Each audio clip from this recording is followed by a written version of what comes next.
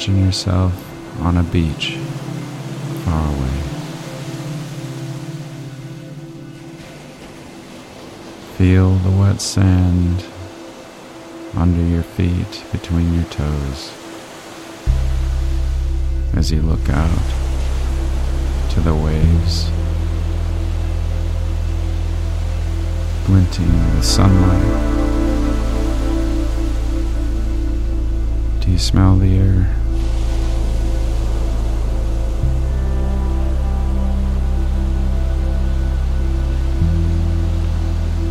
The wind breeze blows around you, and you stand there with your eyes closed, and you hear the waves crashing in.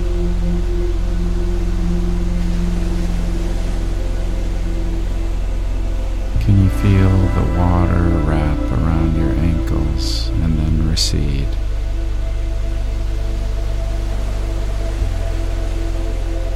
Feel again the moisture in the sand beneath your feet, and how it stays there even when the wave is gone.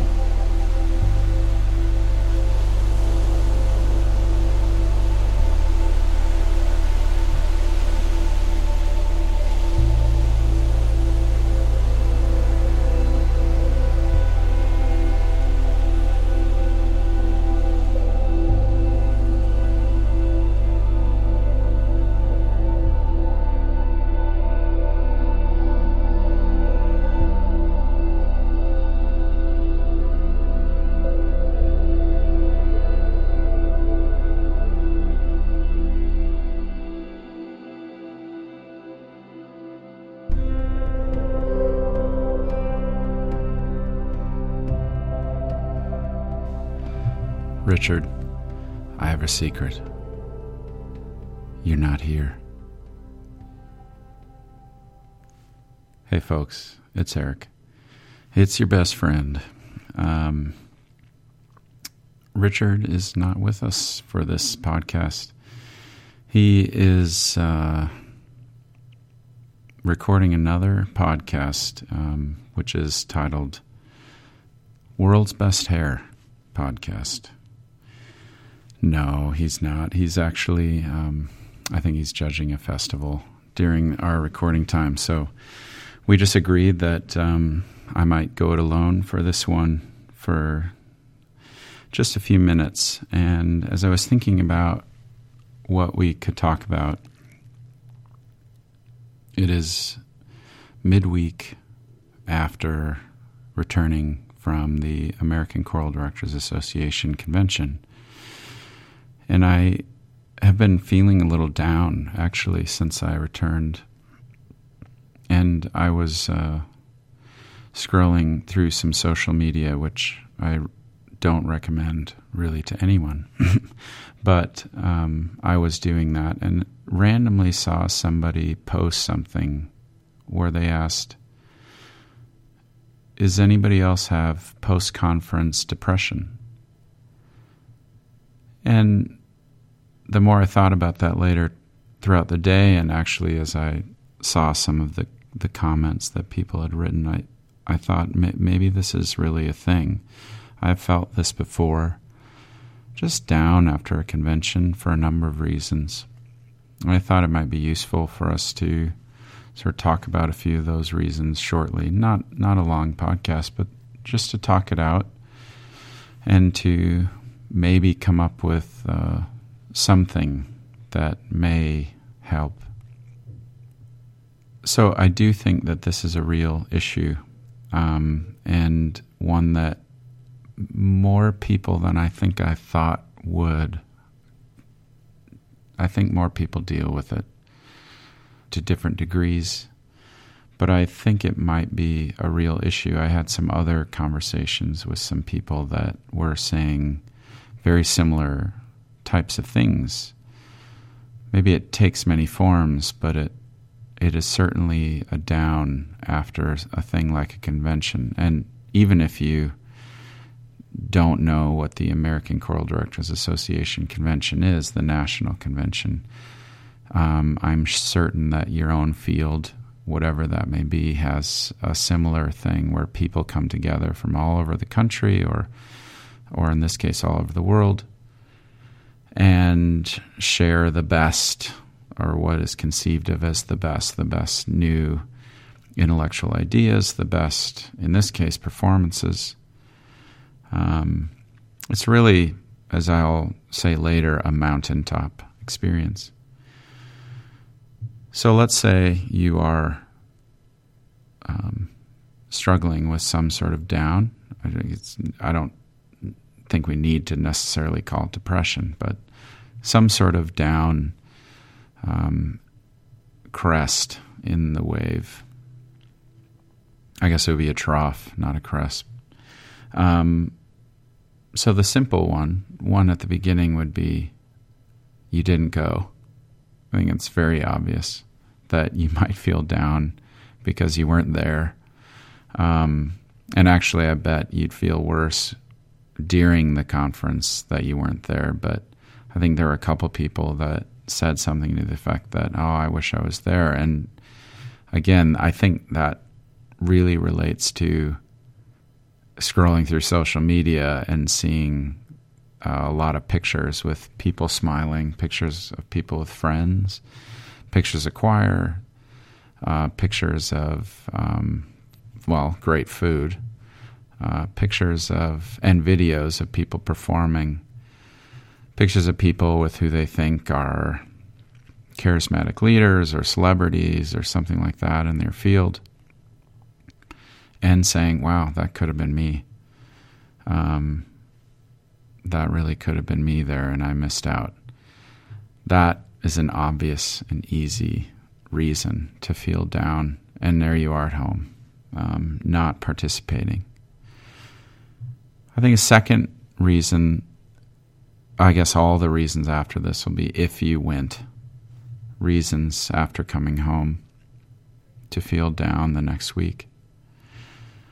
Another reason, I think, would be if you felt like while you were there, you made a mistake somehow, or you think you made a mistake somehow. And what would a mistake be? A mistake might be saying the wrong thing to a person that you came across, or say you had a meal with somebody and it didn't go really well. That actually happened to me. While I was there, it was just not what I thought it would be when I entered into a mealtime with somebody. And I'm pretty certain, as I think back, I said some wrong things to people along the way. You know, you're talking to hundreds of people, thousands of people. Inevitably, you're going to not be perfect. You will say something that you'll regret, or just it won't be slightly right, or if you would have said this thing to one person and it means that something specific to them that it doesn't mean to the next person you talk to. So it's just very difficult to be on continually to say the right things. So maybe you think that you made a mistake, or the reverse can be true, where somebody said something to you that didn't feel quite right and it maybe still bothers you. Again, nobody can be on continually. People will make a mistake. Maybe somebody didn't recognize you that they thought, or you thought they would, and you're hurt by that, or they just gave you short shrift, which is another thing about mistakes, is that maybe your schedules didn't line up with somebody and you just didn't get to see someone that you had planned on seeing, or vice versa, and you feel bad about that. That maybe you feel jilted or let down because they weren't able to see you during the 3 days or the 4 days. Or you had planned on hanging out with somebody and they saw you for a bit and did that sort of look over your shoulder thing for the more important person to hang out with. And I think at these events that happens a lot. And I can think that when you got on that plane and on the way home, when you review what happened to you on this conference trip that you took, that you could feel like, wow, I wasn't that person that X person could really love to hang out with or to really concentrate on when we were together. And again, I mean, maybe you did that to somebody else. I mean, there's that possibility. I'm certain that I did both. I'm positive that I did both. I mean, it's sad to say. It is the truth about me. And I continue to think about it, and I need to work on it continually, both directions, to not feel bad when people do it to me because of just the landscape of our profession, but also to make sure that I'm present with people. And it's a very difficult thing to do just constantly over a 4-day span.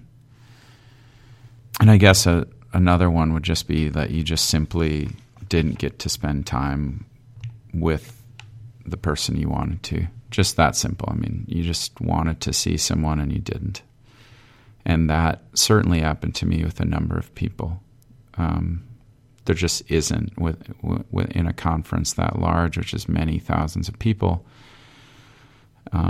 with numbers of tracks that you could choose, and I'm going to go to this intercession and that concert, and then suddenly it's nighttime and it's over. You miss the opportunity to see that person. So all these, I guess, could be not considered mistakes, but just things that happened over the course of the convention that you might get on that airplane or your car drive home and sort of regret to some degree, and now you're feeling bad, which I think happens to all of us, but I think that's not really the main reason I think we feel bad about, or in the next week following a convention like that. I think the main reason that we feel bad the next week is a number of things, but it all revolves around an idea that I probably would call the mountaintop. I just want you to imagine a mountain and imagine yourself climbing to the top. If you've never climbed a mountain, which is probably most of us, some of us have. But what happens on the mountain?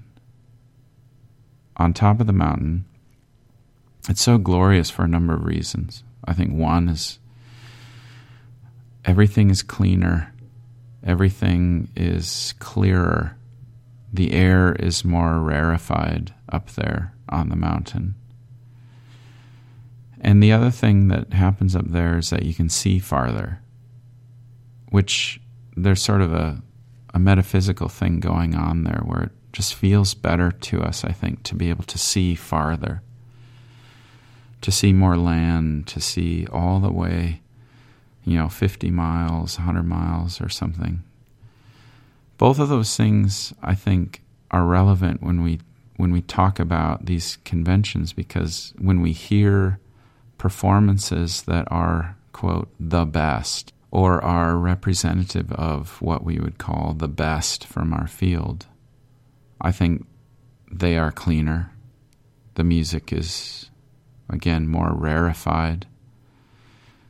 When we hear intercessions from some leading academics in the field, I mean, we are, I think, seeing farther. So, if you know what I mean, this conference gives us an opportunity to climb a mountain, to see farther, to breathe clearer air, to hear better music, to be introduced to things that when we're on the ground in our own worlds that we just don't participate in as much. We can look at the mountain from the ground, but when we're up on the mountain, it's a different story altogether. So we're being thrust into this environment. What makes this environment better, even better than that, is that our friends are on the mountain with us. And these friends that we have don't live in the same town. They live in a town on the other side of the mountain. So you don't get to see them except when they climb the mountain. Do you know what I mean? You just never see them because you're working in your own town, and it gets very lonely in your own town. But then you decide to climb the mountain the same day. And there you are together on the mountain, experiencing what it's like to be on the mountain with friends that you've had over the years that know what the mountain means, so to speak. And so many of us got a chance to hang out with people that we love dearly, and only see once a year, once every 2 years. And I know from talking to a few friends that you're trying to pack every amount of meaning into that time, and it's hard to do. I talked to Amy Blosser about this, one of my very best friends. This is what we do. We do not get a chance to see each other unless it's at events like this. And when you get a chance to do that, I mean, every minute over coffee is so packed with what we have to get everything into those few minutes, I think, that we can, because we know that after this is over, we have to go back down the mountain. We have to climb back down and go back to our real life where, what is it like? I mean, if you have enough time, you could text or call this person, but it's not the same. It's not the same as being in the same room with them, talking about things that you care a lot about, which is your profession. So ACDA provides just this very small window of time to get to spend with people of like minds that have different views than you, but you're all in this together, so to speak. And so when that time is over and you get on that airplane, you're essentially climbing down the mountain. And when you get home, you turn around and you see the mountain again. You're back to not seeing as far. You're back to the air is, not quite as clean. I guess what are we talking about here? We're talking about that I think it's possible that we get home and realize that, we have to work. Our choir isn't maybe not up to par with what we heard. Or the job where you're working at is a place that has seven men total in the choir, instead of a perfectly balanced collegiate ensemble that's singing, the world's best music. Your choir, my choir, the real choir back home is one with too many altos and half of them can't read music or something, That's work. It's work that isn't the mountain anymore. And you realize that your friends aren't around anymore. It's just you and the work, you and the choir that you're in front of. And I just think that that's part of this down, is that it's hard not to feel down after you experience the high, the elevation, when you can breathe differently up there. I mean, it's just clean. And you see the smiles and friendships of all your friends, and to come back down, and it's work even to see your friends, because you have to reach out to them and hope that they reach out to you. I think I would share one more reason why we might be down. It's a bit uglier than that, even though I think that the mountain reason is the biggest reason. I really do. I think the fourth reason is possible for some of us, maybe many of us, even though we might not want to admit it. I think the down also might be looking back at the time at the ACDA convention, or whatever career you want to say, your convention, and realizing that you are jealous of all the people that performed or gave a talk.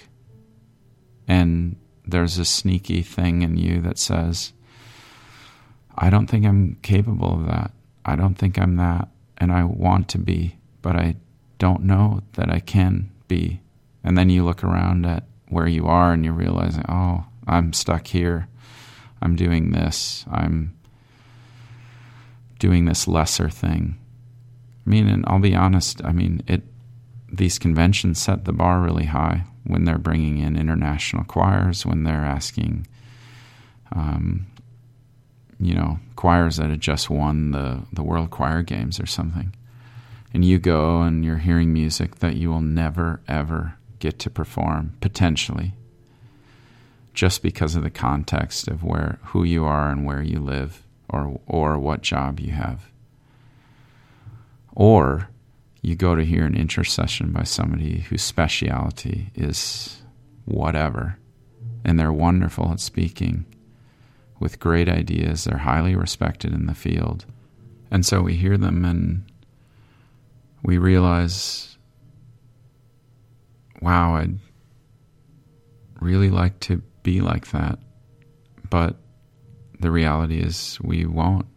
And we keep forgetting that what we should be is ourself, that we should be sort of our best self, and instead we come home and fixate on the people that we wish we were, which is a classic envy, jealousy thing. But it's so hard not to do that when you respect what you've seen and heard over the course of 4 days.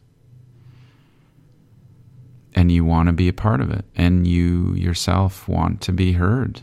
You want to be seen as important. You want to be, let's go back to that thing I was saying earlier. You want to be paid attention to. You don't want to be the person where somebody is always looking over your shoulder to find someone more important to talk to. And it's just a difficult situation, and it's not great. It's not a great thing, but I think it is reality for some people. And I'll be honest, it's quite often my reality sometimes, which I'm sure to many of you might seem ridiculous, but it is the truth that I often feel that way when I come home from these things, is that I wish things for myself when I see other people too. I was definitely treated that way when people would come and talk, and you knew that they were trying to find somebody else rather than you. And certainly I don't want to blow it out of proportion. For me, I feel very lucky to have, or to be who I am and what I can contribute to our field. But I can understand very well the notion of wishing that what you did mattered more than it does even. And coming back home, you're coming back to a place of work, real, some of us in certain schools or in certain situations are doing real work. We're doing ditch digging, really, in a way. We have to really teach. We don't get the upper crust where everybody is great at sight reading and we can perform, whatever is now and wonderful, or whatever the hot stuff now is. So I think that all of these things can lead to us feeling rough the next week, even though I do truly believe that the main reason is this idea of how much joy there can be had in this week of hearing amazing things and celebrating that with people that you know and love. and then coming back home knowing that the next opportunity, the next opportunity will be weeks. Not weeks, I'm sorry. Not weeks. If it was that, maybe it'd be different. Not weeks. Years away, potentially, depending upon the context. Potentially next year or 2 years from now. That's a long time. So what do? My choirs know me, and a lot of my friends know me as a person that likes to use metaphors a lot, or similes, or, maybe even allegories a little bit. And they're often non sequitur, and they are never perfect. And sometimes it takes a while for a person to get it, even though in my own weird brain they work really well. And so I want to use one of those for you today in the hopes that you understand, I think, a possibility to help us get through, and to help us continue on. I want to bring us all the way back to the beginning and imagine yourself on a beach.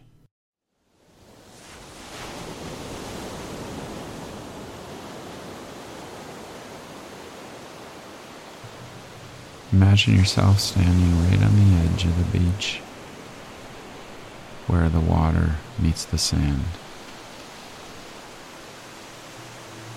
Imagine your feet and what it feels like to be standing right there on top of the wet sand.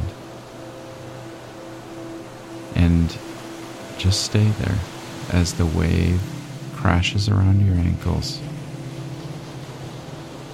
You feel that cool, wonderful water, and then it recedes. Now I want you to imagine that wave is the conference that you just experienced.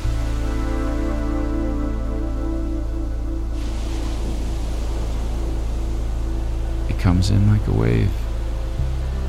It feels really good. It cools you down on a hot day.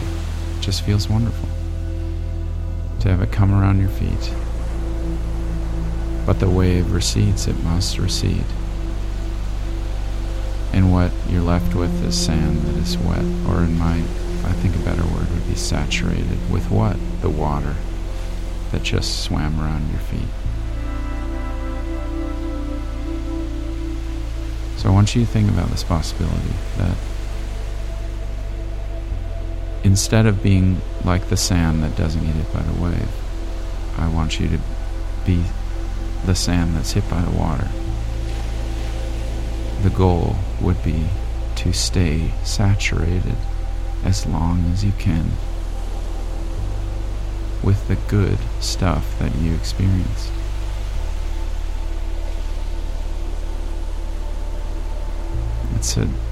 It's hard to create a metaphor for the mountain when you have to come down. But when you stand on a beach and are hit with a wave, there still remains water in the sand when the wave is gone.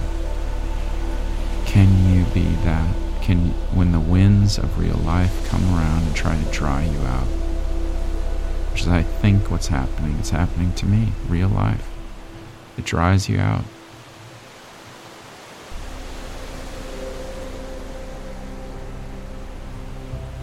Can you stay saturated with the joy, the sounds that you heard, the joy of the people that you hung around with? Can you stay saturated with the refreshing nature of what it was for as long as possible, until next time, until the wave comes again and again and again?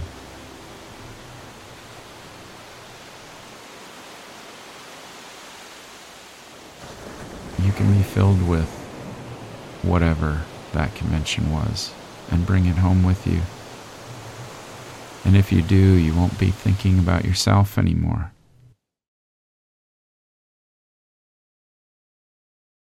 We won't think about ourselves. We'll think about how can we carry forward something to other people. yeah, it might be hard where you are, where I am. It might be hard to think about the real work of teaching after you hear, Westminster Choir or something.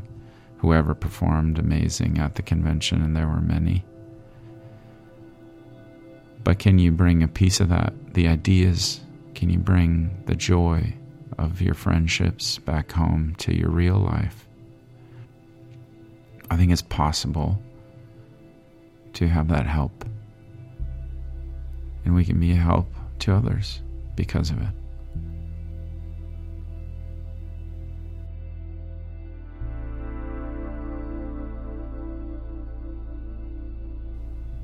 I wish you well. And I hope to see you again when the wave crashes around us all.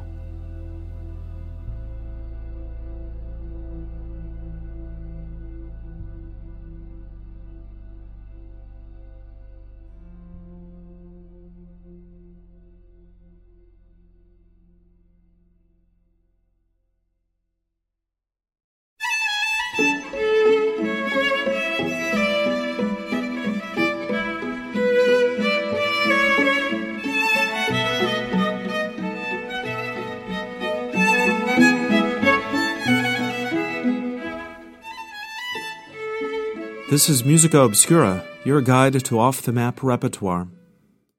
Erik Satie, the self-described phenometrician who would influence Dadaists, Surrealists, Minimalists, Absurdists, and countless avant-garde composers, made his first and only foray into the world of liturgical choral music in the early 1890s.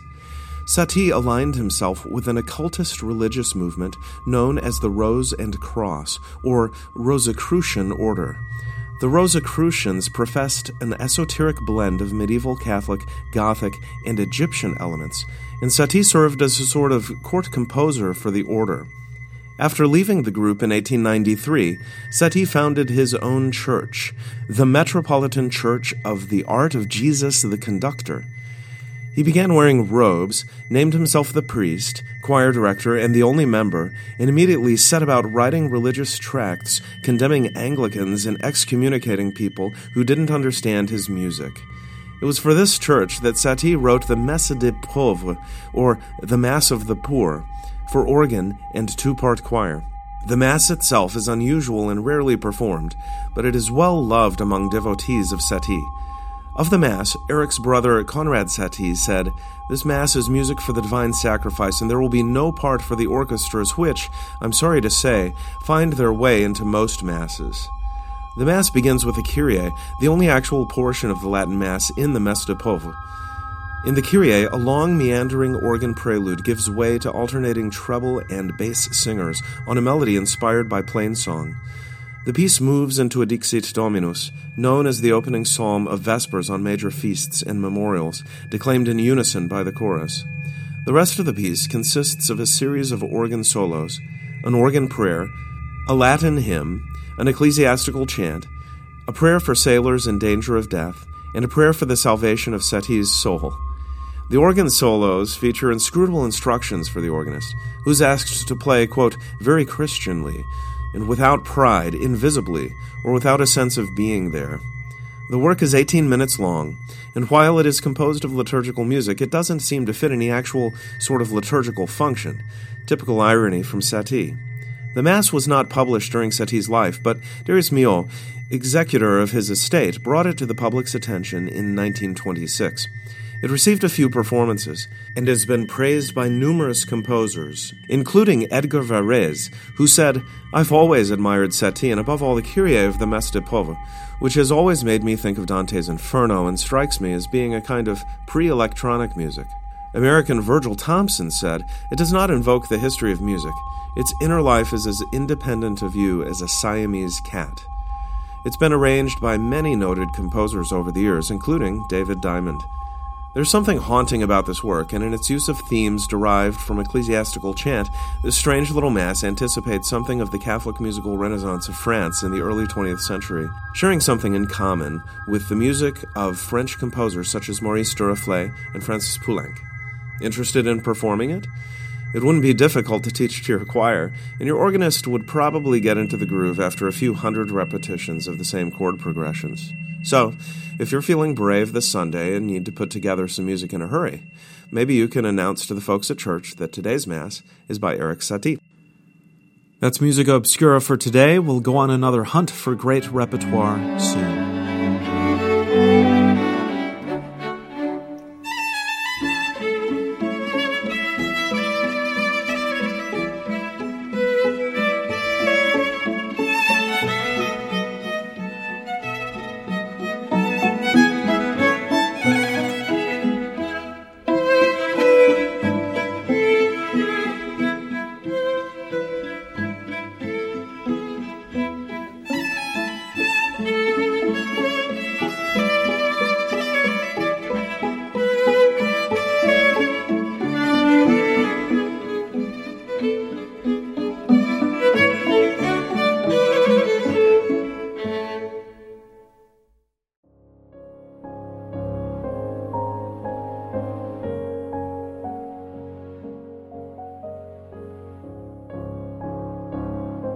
And here is Readings and Writings for early March 2019. It is an excerpt of an article written by Arnold Schoenberg in 1912. He called it The Relationship to the Text, and it was published in Der Blaue Reiter, which was a journal edited by Wassily Kandinsky and Franz Marc.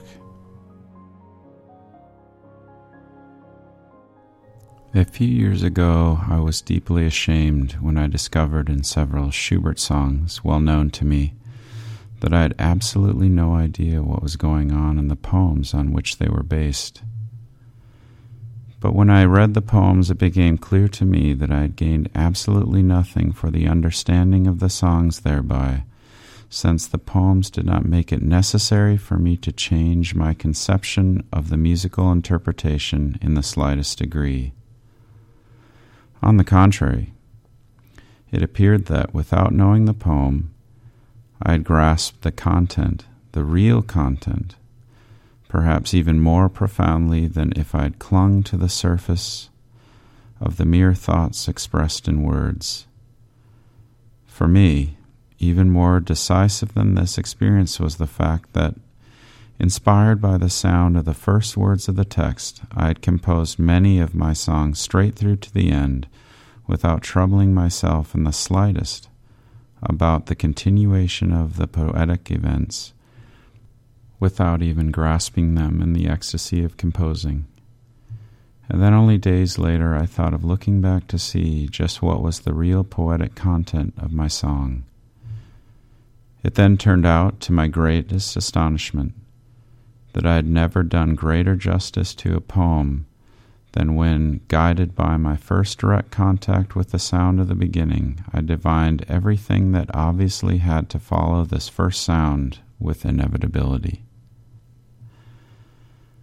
Thence it became clear to me that the work of art is like every other complete organism. It is so homogeneous in its composition that in every little detail it reveals its truest, inmost sense.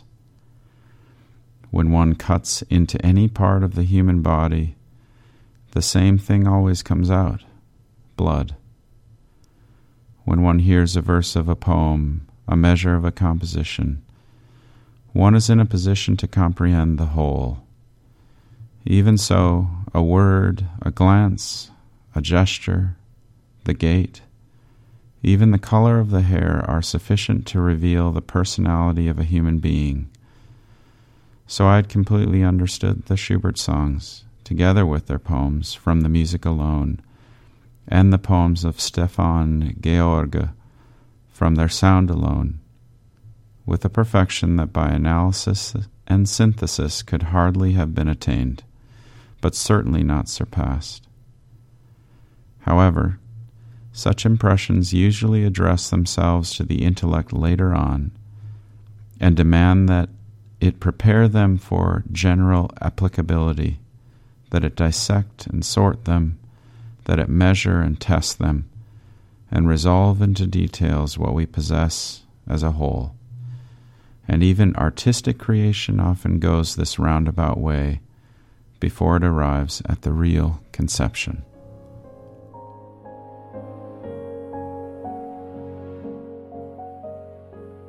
A short excerpt from an article composed by Arnold Schoenberg in 1912 called "The Relationship to the Text."